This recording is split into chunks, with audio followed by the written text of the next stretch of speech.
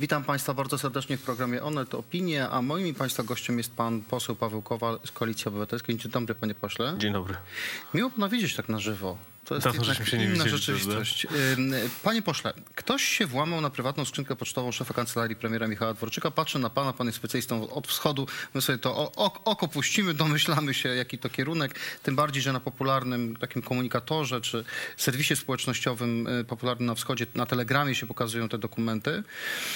Ale finalnie okazało się co? No, że pan minister Dworczyk, szef kancelarii premiera, trzyma jakieś dokumenty państwowe na prywatnym mailu. Miało nie być państwa z dykty, a kolejne dokumenty wyciekają. Proszę bardzo. Dokładna liczba funkcjonariuszy polskich służb specjalnych. Zazwyczaj tego nie podawano. Grubo. CV szefa Rządowego Centrum Bezpieczeństwa to jest były oficer gromu. Grubo. Korespondencja Dworczyka z jego doradcą, pułkownikiem Krzysztofem Gajem. W tej korespondencji, jeśli jest prawdziwa, Gaj krytykuje amerykański zespół dowodzenia bateriami Patriot, a Gaj w dodatku jest człowiekiem, który był skompromitowany antysemickimi, antyukraińskimi wypowiedziami, pochwalał Putina za operację na Krymie. I co pan na to? No po pierwsze współczuję Michałowi Dworczykowi, bo to jest dla niego ciężki moment. Czytać codziennie w mediach. I pan co, tam są zdjęcia jego rodzinne na przykład. Po drugie, no to pokazuje to, o czym pan powiedział, co ja mogę więcej powiedzieć. Znaczy, ten rząd przychodził, ta ekipa przychodziła do władzy z obietnicą, że będzie wszystko lepiej. I szczególnie, że w takich sprawach będzie lepiej. Znaczy, że będą pilnowali państwa. To miała być ich specjalność. No i tak się kończy. Ofiarą jest Dworczyk. Strasznie mi go szkoda, dlatego że to jeden z ciekawszych polityków tej pożałowania godnej skądinąd ekipy, która rządzi Polską. Więc mam nadzieję, że z tego zostaną wyciągnięte wnioski. Czyli ochrona, czyli wysoki standard pilnowania korespondencji najważniejszych urzędników państwowych. Czyli ochrona ich skrzynek i przyglądanie się temu, kto tam koło nich w internecie łazi. No nie chcę ujawniać źródła, ale... Bo wie pan, z czym u nas jest problem? Że jest dużo sensacji, a mało wniosków. Ale przede wszystkim problem jest taki, że coś się jednak dzieje, bo codziennie na Telegramie są takie kwiatki. No dziennikarsko to jest fantastyczne, tylko rząd tu daje, że jakby nie ma tematu. Nikt nic nie komentuje. Minister Dworczyk wydał oświadczenie, że to wschód, no ale ja chciałbym usłyszeć, dlaczego w ogóle na jego mailu takie rzeczy są. Ja przede wszystkim chciałbym mieć pewność, że od poniedziałku czy wtorku, kiedy to się stało, co się udało zrobić, żeby się nie okazało, że zaraz inni urzędnicy są zhakowani. Po drugie, chciałbym usłyszeć, czy wszyscy urzędnicy są przeszkoleni wreszcie, żeby z prywatnym... Pamiętamy co... Bo to jest tak, pamiętamy co się działo w Stanach, kiedy Hillary Clinton parę rzeczy wysłała. Używała prywatnego być może maila, przypadkiem, bo to nie było dużo, użyła prywatnego maila. No tutaj mamy kompletne pomieszanie z poplątaniem, więc czekam na to, żeby ktoś z rządu, kto się zajmuje bezpieczeństwem, wicepremier Kaczyński, powiedział, że mamy już procedury. Mariusz Kamiński, pierwszy w historii szef MSW, czyli nadzoruje i szef służb jednocześnie, czyli nadzoruje wszystkie służby specjalne, do tego strażaków, policjantów, Straż Graniczną i tak dalej, i tak dalej. Trochę za dużo chyba ma na głowie w takim razie. No i zapomniał o skrzynce Michała Dworczyka, a tak na poważnie to myślę, że po prostu urzędnicy nie są przeszkoleni w podstawowych sprawach bezpieczeństwa. A kiedyś było inaczej, bo kiedy ja przychodziłem do roboty w rządzie Buzka jako zwykły urzędnik w kancelarii premiera, to pamiętam, że z takich rzeczy nas szkolono. Wie pan co, tylko ludzie służb mówią, że politycy omijają ich prośby i nakazy, żeby nie używać prywatnych skrzynek, więc to jest tego typu przykład. Służby u nas nie mają posłuchu polityków w takich obszarach. Ale rzućmy to może na szersze tło, bo szersze tło myślę tu jest poważniejsze, że Polska stała się obiektem, znaczy, że w Polsce rozchwiała się polityka wschodnia. Zaraz pana zapytam, polityka wschodnia, to może przejdźmy od razu. Dobra. Bo mamy tutaj marszałka Terleckiego, który jest głównym kreatorem polityki wschodniej. Ja nie mam wątpliwości, może pan je ma, że to, co napisał Terlecki do liderki białoruskiej opozycji Swietłany Cichanouskiej, na zasadzie będzie się kontaktować z polską opozycją, to lepiej sobie szukaj pomocy u Putina, a nie u nas, nie w naszym rządzie. Ja nie mam wątpliwości, że to jest pewna linia polityczna Prawa i Sprawiedliwości, także szefa PiS Jarosława Kaczyńskiego. I proszę mi właśnie powiedzieć, czy pan sądzi, że ta ekipa ma w ogóle politykę wschodnią? Jak sobie spojrzymy na relacje z Ukrainą, bardzo skomplikowane. Pomysłu na Białoruś nieszczególnie mamy. O innych krajach właściwie nie słyszę. Nie wiem, jaką ma politykę wobec Gruzji. Znaczy, żeby prowadzić...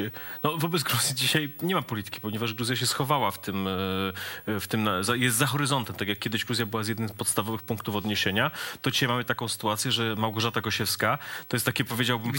Wicemarszałek.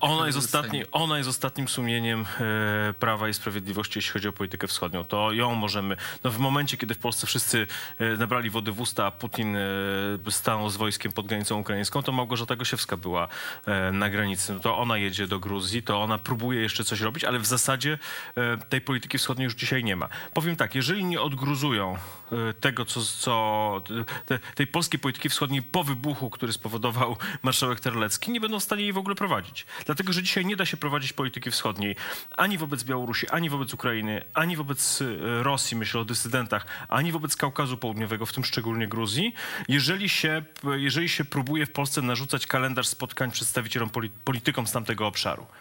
I to jest koniec, kropka.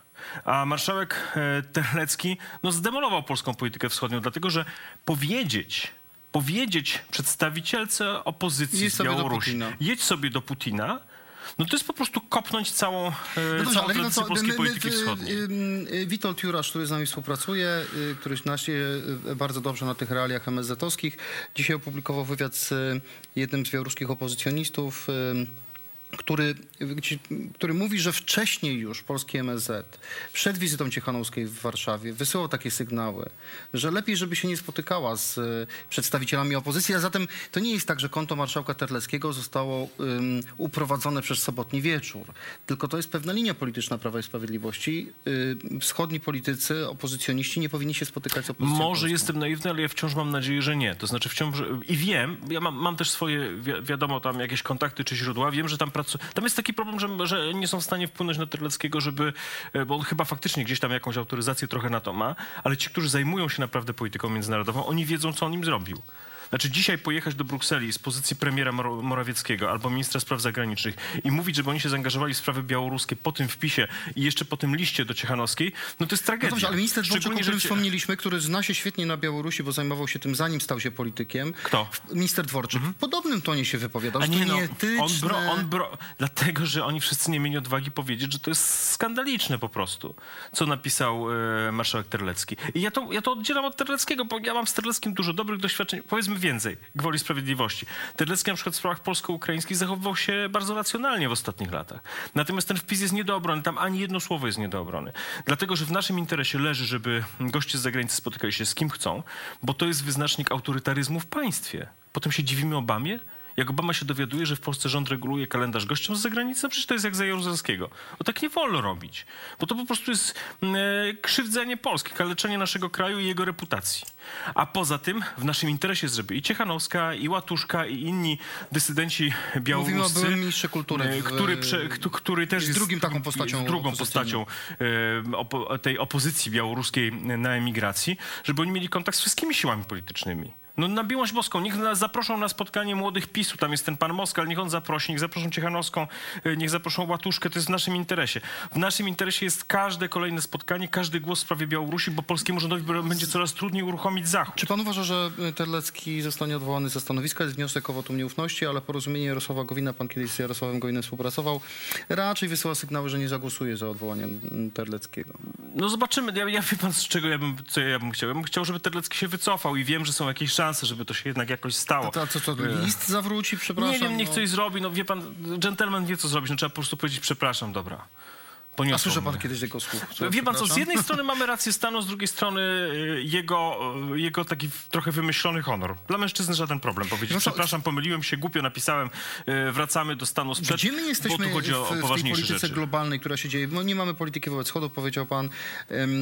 Mamy zbliżające się spotkanie, pierwsze spotkanie Bidena z Putinem, a z drugiej strony Biden pozwala właściwie na dokończenie gazociągu północnego, drugiej nitki gazociągu północnego.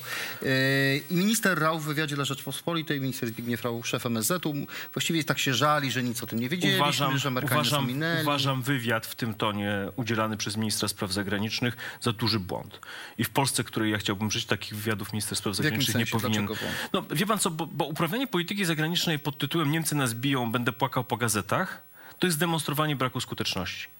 W normalnych politycznych warunkach na coś takiego nie ma miejsca. I jak się ten rząd zmieni w następnym rządzie, jeżeli ja będę miał na to jakiś wpływ, takich rzeczy, to są niedopuszczalne rzeczy.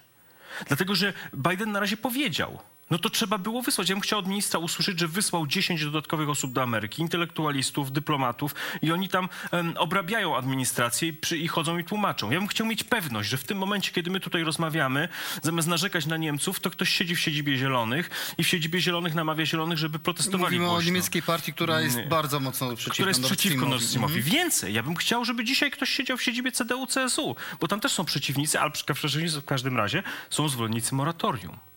Tak trzeba uprawiać politykę. Tego brakuje dzisiaj polskiemu rządowi. Wypłakać się w gazecie to każdy potrafi. To my sobie możemy na to pozwolić. Polityka nie jest od tego, żeby mówić, że nie mam nadziei. Polityka nie jest od tego, żeby prognozować, że już na pewno będzie Nord Stream. Nord Stream może być położony, ale nie uruchomiony. Tam są możliwości gry i ja bym chciał mieć pewność, że polski rząd zamiast płakać prowadzi tę grę. I tak być powinno i tak jeszcze w Polsce kiedyś będzie. O tę grę polityczną, to jest pana czysto polityczną, chciałbym zapytać. Tak jak wspomniałem, współpracował pan z Jarosławem Gowinem, był pan z nim w jednej partii. Czy pan rozumie dziś tę grę, którą prowadzi Gowin, albo tę grę Jarosława Kaczyńskiego, która jest przeciwko Gowinowi prowadzona? O co w tym chodzi? Zaskoczę pana, ale przynajmniej proszę docenić szczerość. Ja mało w to jestem wciągnięty, szczerze mówiąc, mało na ten temat wiem. Rozumiem, że Jarosław Gowin szuka jakiegoś zjazdu z autostrady, bo on troszeczkę... Uważa pan, że są bramki końcowe? Wie pan, są symptomy, że ten rząd się kończy. No mianowicie te symptomy można obserwować po zachowaniu Jarosława Gowina. I zresztą więcej, ja uważam, że jeżeli Jarosław Gowin chciałby doprowadzić do przerwania tego rządu, to trzeba mu w tym pomóc. W poniedziałek, drodzy państwo, jest konferencja Jarosława Kaczyńskiego z Pawłem Kukizem. To jest takie chyba wzmacnianie się na wypadek odejścia Gowina. Takie boczenie się na siebie. Jest też oczywiście takie sygnały płyną z Sądu Najwyższego. Te orzeczenia w sprawie sędziów pokazują, że sędziowie czują, Mówimy o Izbie Dyscyplinarnej, która miała być taką twardą gwardią Zbigniewa Ziobry, a uniewinnia sędziów, których Ziobro ściga. Ale wracam do sprawy rządu i większości.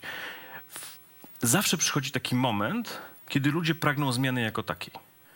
I mi się wydaje, że my jesteśmy, to na Węgrzech dzisiaj jest, że opozycja się zjednoczyła, mimo tego, że pomiędzy nią są wewnętrzne ogromne różnice. My jesteśmy blisko tego. I ja uważam, że jeżeli Gowin chce, to trzeba zrobić wszystko, żeby przerwać bieg tego rządu, doprowadzić do przygotowania dobrych, sprawiedliwych wyborów, bo to jest dzisiaj najważniejsze. Ten rząd źle wydaje pieniądze, będzie jeszcze gorzej wydawał pieniądze z Nowego Ładu, buduje oligarchię, okłamuje opinię publiczną. W jakim sensie okłamuje opinię publiczną? No w szczegółowych sprawach, właściwie każdy komunikat dotyczący COVID-a w ostatnim roku był wprowadzaniem w błąd.